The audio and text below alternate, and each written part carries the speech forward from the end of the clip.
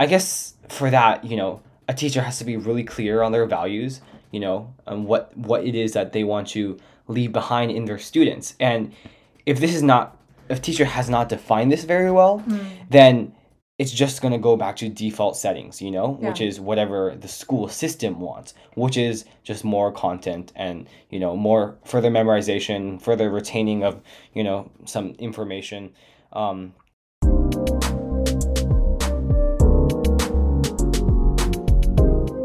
Hello, you are listening to the Courage to Create podcast, the show that our oldest son, who is a high school junior, talks about education. If you are new to the show, you can check out the introduction episode where I explain why I decided to start this project. Before we get started, I just want to comment one thing about our audio quality for this episode. Our house is currently undergoing a major remodel, and you hear some noise in the background which was particularly noticeable at the first section. So this might affect your listening experience, and I apologize. We will be more careful next time. In this episode, Isamu talked about his Courage Day trip to New York, an exhibition of the fashion project, which was a fashion show. Also, he pondered about the economy and what role teachers and schools should play.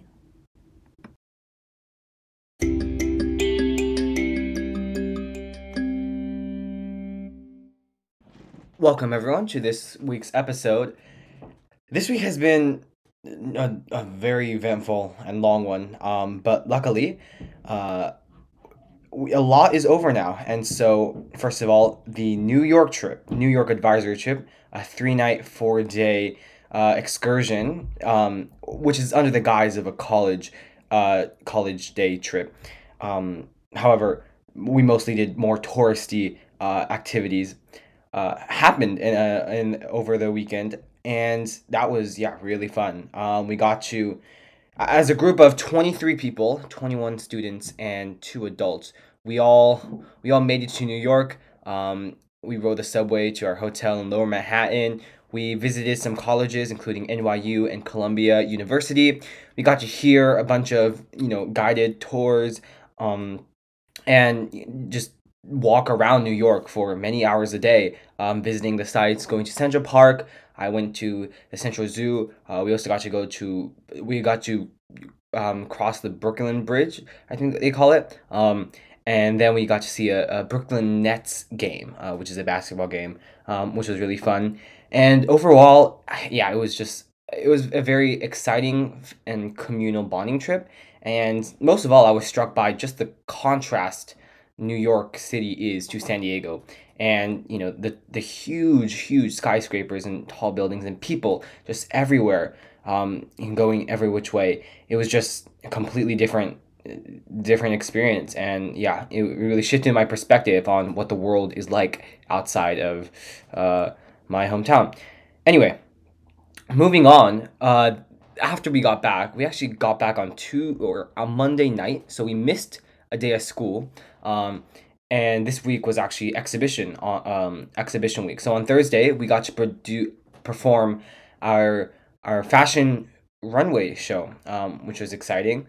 Pretty much all week we were just rehearsing, doing dress rehearsals, final touches, polishing, our walks and our costumes, or outfits.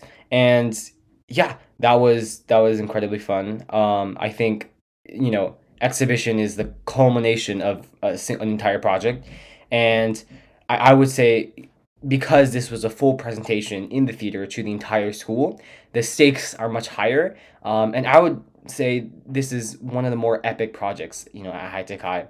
And so I had a lot of fun, even though I was very tired in the backstage, because I was the last group to go, and so always there was a lot of waiting around. But overall, it was a great experience. I'm happy with the result, and I would say it's a fairly successful project overall. So that's it for this week in terms of just the high-level overview of events. Now, getting back to the more philosophical realm of education, Um, there's a couple things that has been on my mind lately in terms of what schools are in context of our society, and the idea that stood out to me was education as a differentiator. And what I mean by this is, if we look at the economy and if you look at the class structure of our capitalistic society, different people get paid different amounts because of the different values they add to society or to whatever job organization they're a part of. And so typically people who have more skills, are more knowledgeable in a certain area, have managing abilities, whatnot, are in executive positions, get paid, higher amounts of money. And that's correlated to their credentials or academic success to a large degree. And so, in that sense, education is a way of determining, which people will get paid more in the future, or which people will secure better jobs, quote unquote, from a monetary standpoint. And in that way, education can be viewed as like a differentiator of these students. You're essentially taking a group of, thousands and hundreds of thousands of kids every year, and you're determining, okay, based on your academic abilities, based on your test scores, based on your grades, which schools do you land, which colleges do you get into, and then based on that, you have varying levels of credentials and prestige associated with those, and then that by and large determines what kind of jobs you land, who hires you, what companies you can work for, and then eventually that trickles down to how much money you get paid and how financially successful you can be in life. And this is neither good nor bad. It is just the reality of how our civilization functions. Um, and out of this, one thought experiment I've had was, can we have a functioning economy where everyone is financially secure? And this doesn't mean that everyone will receive equal amounts of pay, but rather, can we still have the bell curve of well, it's not really a bell curve actually. It's actually very skewed. However, can we have sort of a semi-normal distribution of income such that we do still have we still have middle class and an elite class of individuals, yet can we get rid of the bottom 10, 15% of people who don't have enough money to sustain themselves independently? In other words, can we get rid of people living below the poverty line such that all of them are lifted into the middle class, such that they are all able to be financially secure themselves? And is this even possible? Like, can we still have a functioning economy where we don't have a poor class, but rather we only have, a middle class and then an elite class or a higher class? I don't know the answer to this, but it was just one thought experiment. And really, I think what I'm getting to the core at is, yes, education is a differentiator, or traditionally, the traditional values of education is such that you can distinguish which people have more abilities than others, right? However, I would say this is like kind of a brutalist or sort of ruthless system, so to speak, because it's almost as if like you are already setting people up, or some people up, for failure, in the sense that you are setting some people up for success, right? Like, yes, if you're talented enough, if you're intelligent enough, you can go to great places, and especially in America, if you can push higher, then you will go very far in life. Yet by doing so, by making that, status differentiator, that hierarchy, you're guaranteeing that others will, quote unquote, fail, others will be left behind. And I really want to find a way such that that does not happen, such that we don't have, a set of students who, just because they do low on, the academic score, or maybe they don't even graduate high school, are they still going to be left behind in life? Because honestly, that's,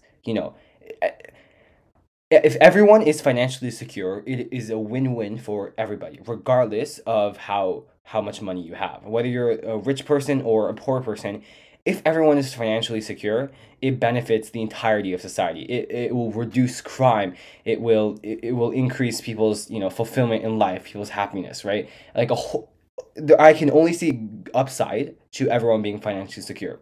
Of course, the challenges to get there is that, can we actually structure our economy so that we can actually pay every person even just the bare minimum to such that they can get by in wherever they live. And on one hand, my optimistic side says I hope that someday we can restructure our economy such that we can handle that. But pessimistically, I'm saying unfortunately no. We have way too many people in a single space. There are not enough job openings out there, and even if there are jobs, like essentially labor is too cheap because of the volume of people we have, and people and businesses can afford, or businesses can go by paying people not enough money to be financially secure, and still we have a world where a majority of citizens are not doing well financially speaking, and so I think all of this is it's an open-ended question.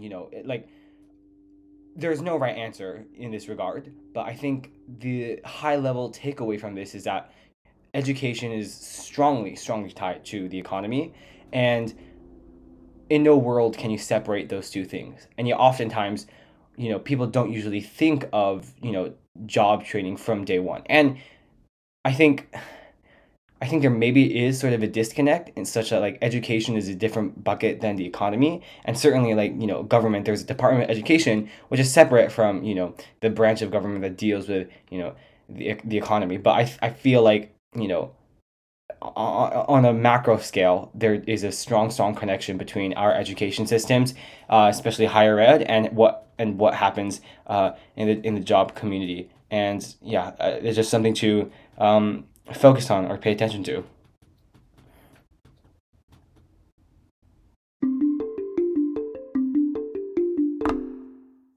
So this talk about the inextricable link between education and the economy brings up a really insightful and nuanced point, which is the point of school to teach kids how to make money?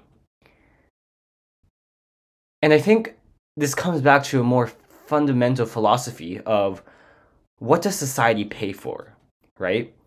And this is, a clearly overgeneralization, but the trend seems to say that society values people who are in the business space, in the finance space, in the STEM field, right? Yeah, engineering, computer science, stuff. In that areas. And we don't seem to regard literature or art as such high value. But even saying that, art is a very lucrative industry if you're the top 0.001%, right? Or even music, right? If you're the top or the top artists are on the billboard of Spotify or whatever, you are getting lots and lots of money.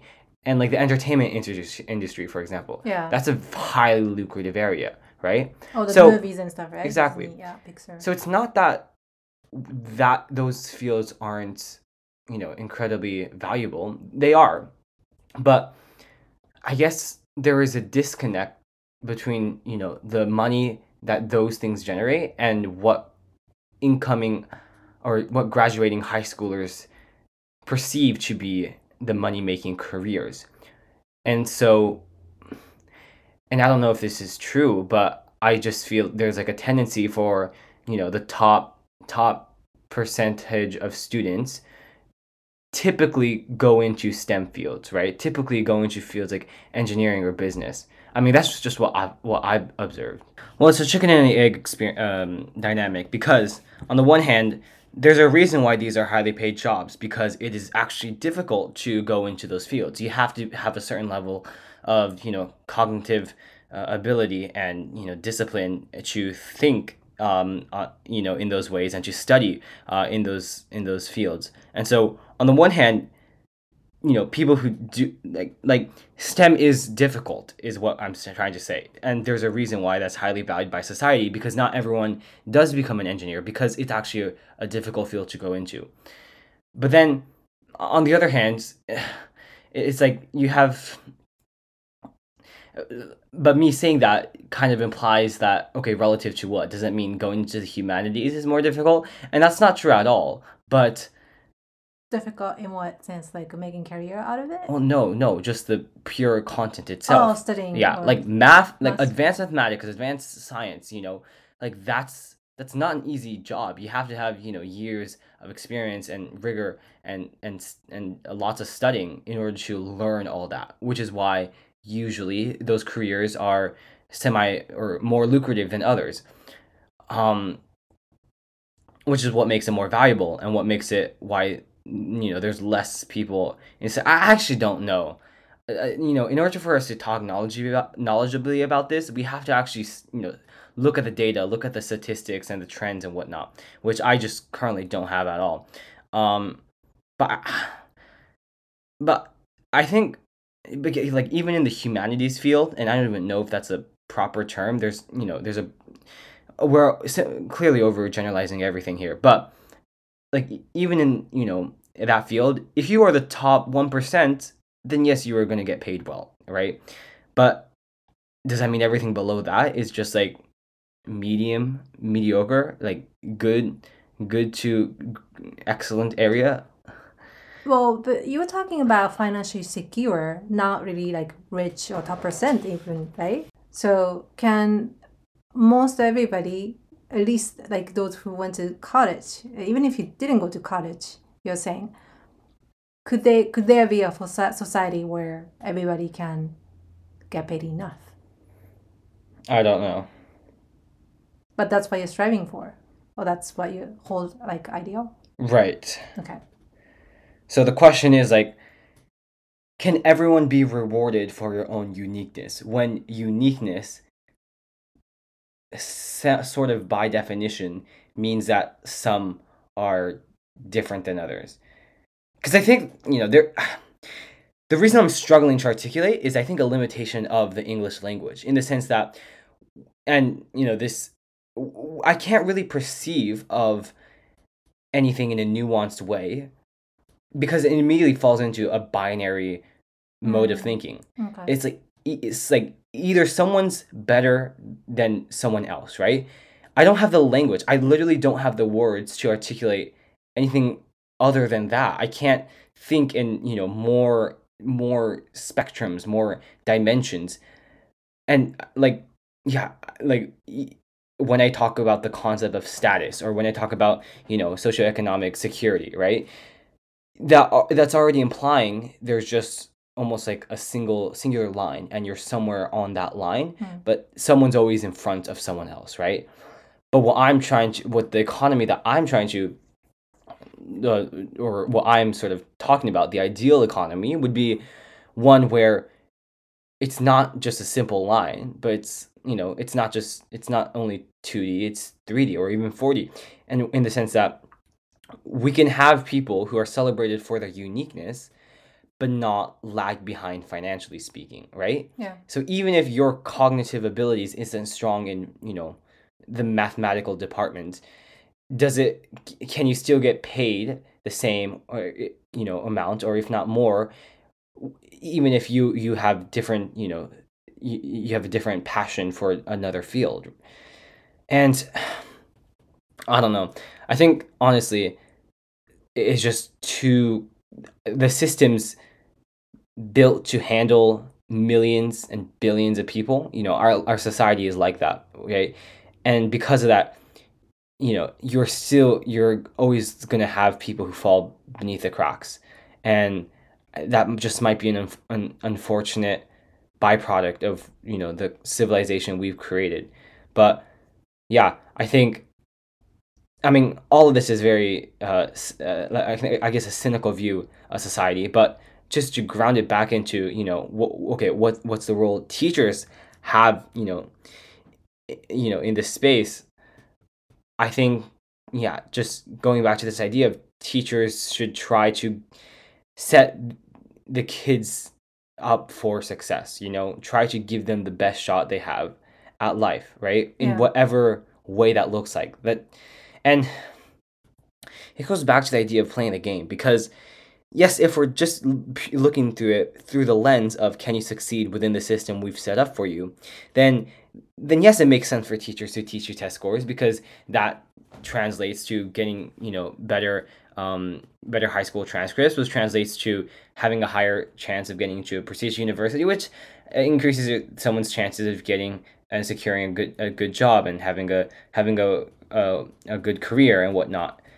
And so, yeah, on one hand, that's kind of a one perception to look at. But on the other hand, where did this project-based learning come out of? It's really saying, we are going to recognize you as individual humans, and we're going to recognize you for the unique person you are, and we're going to try to foster that creativity in the best way we can.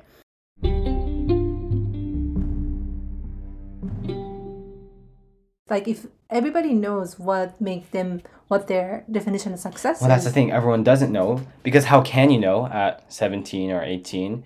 And it's not a matter of knowing or not. Again, this goes back to the binary concept, which is like it's not like, one day or through one experience you'll figure out exactly what you want to do in life. It's a constantly evolving idea. Oh, yeah, okay. But then what can school do? What can a teacher do? Is it to throw anything at them to see what sticks?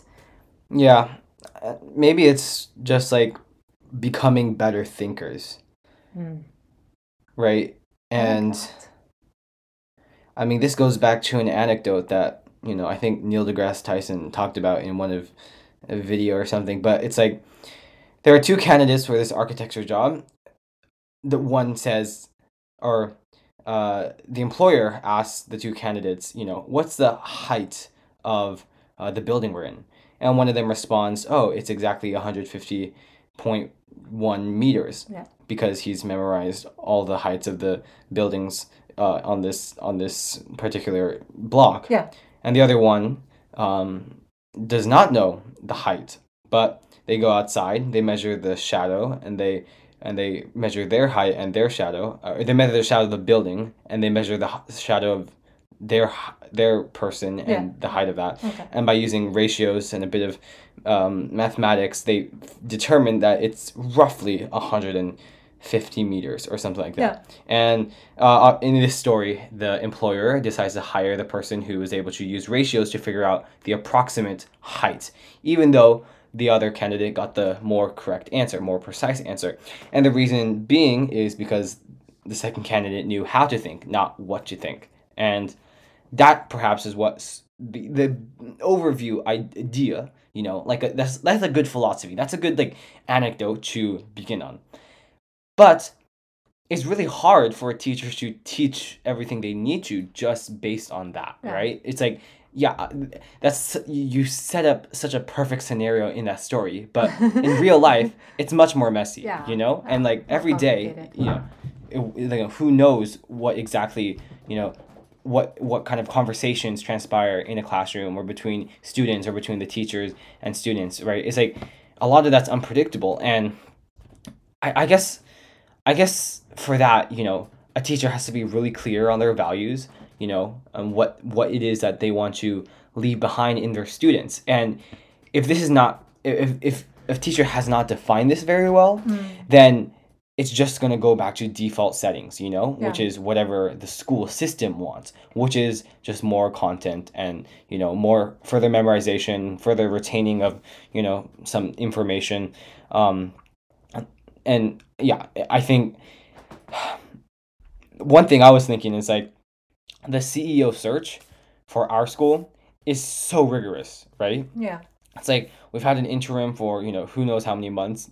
And then we had these two candidates who have already gone through, an inordinate amount of, steps and processes to get to that point. And then the board in their final say determined that, these two candidates were both not adequate enough for the job of CEO. Imagine if we put that same level of rigor to our teachers, in selection of teachers. Yeah. How different would our school system be, Because I honestly, at this point, it's do you have a bachelor's degree, right? Come do a bit of interviews with us. We actually have something called a bonanza, which is where students can experience, a lesson for themselves of these incoming teachers. And give feedback, right? And give feedback. Yeah. And then, it's like just go through those, and then eventually someone will get the job, right? Yeah. And maybe I mean, it's hard to determine if this is working enough, right? Because yes, you can see it as a success because we have teachers in the positions, but then like, are we doing the quality control of these teachers? Are we like continually looking back and revising and seeing where we can improve and whatnot? And yeah, it just, yeah, it was an interesting thought experiment of if we can do that work. And honestly, it's not even practical, because if we did apply the same level of rigor to the selection of teachers, no one would even attempt to try to go into those jobs, right? I think part of, like, at this point, especially in the current state of our teacher shortage, right? Like, we can't even be doing selection of high quality teachers or not. We're literally asking for anybody at this point to come into the profession. Yeah. And so that does that necessarily correlate with more low quality teachers? I wouldn't immediately say so, but it just means that education is a field where it is just not invested in enough, and that, I think, the repercussions of that will be seen 20, 30, 40 years from now. But again, who knows? It's hard to say. Yeah. All right, signing off. I hope you enjoyed this episode despite some unintended background noise. We received some comments and more questions after the last episode, and we plan to address them in the coming episodes. Please keep them coming, and also, if you have some suggestions about resources, about anything related to what's being discussed in this podcast, let us know. Thank you for listening, and see you next time.